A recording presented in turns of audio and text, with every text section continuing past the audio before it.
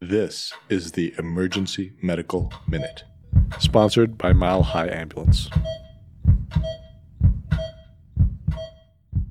Hey EMM, we are excited to announce that we are now accepting applications for our second annual Diversity and Inclusion Award. The award is eligible to fourth-year med students identifying as underrepresented in medicine and are applying to EM residencies. We are extending 3 $200 awards to selected individuals following a blinded review of all applications. Applications will be accepted through the end of November, with winners being announced mid-December. Check out our website at www.emergencymedicalminute.org/EDI-award for all the details and to access the free application. Or you can click on the link in our show notes. Thank you. So this is actually a medical minute about a case, very recent. So, it seems like we've kind of maybe forgotten about monkeypox for the most part. We were wild, like every patient with a rash, and everyone was getting monkeypox alerts. But very recently had a patient who, on triage note, seemed to have a potentially concerning story. It said blistering rash on face, genital region, feels like they have the flu, kind of viral prodrome symptoms, and was just, put in the communal little waiting room area. It's like, maybe this seems like something real.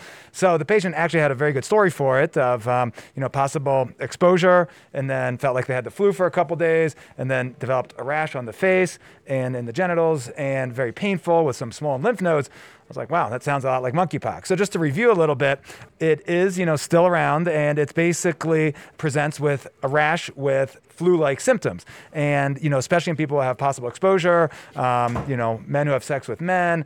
So those are the main high-risk things. And the rash can kind of be anything, but a lot of times it's described as blisters or these kind of firm, kind of clear lesions.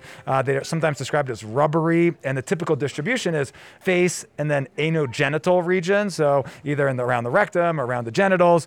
And the important thing is just to kind of be aware that symptoms can be monkeypox still, and that we should probably isolate those patients, kind of the first thing, so they're not exposing other patients, and protect ourselves as well. So, it's probably been a long time since we put on full PPE for almost anything, but it's probably worth doing it for this, including an N95, facial covering, a gown, gloves, to avoid possible exposure.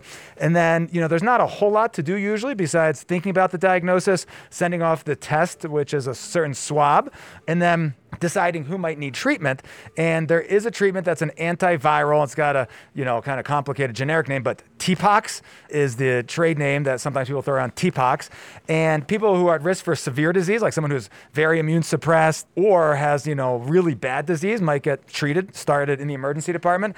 And this patient actually has some eye involvement, and apparently that's also an indication for starting treatment, because you can end up with vision-threatening involvement of the eye, which I didn't know about until very recently with this case. So something new for me to learn. And we're actually going to start treatment here. And then another thing is that they get very good follow-up by infectious disease. Infectious disease is very happy to follow them up, next day and consider treatment or continue treatment. So any questions or comments? It's kind of my first potential patient. I haven't seen any other ones. Any other questions or comments?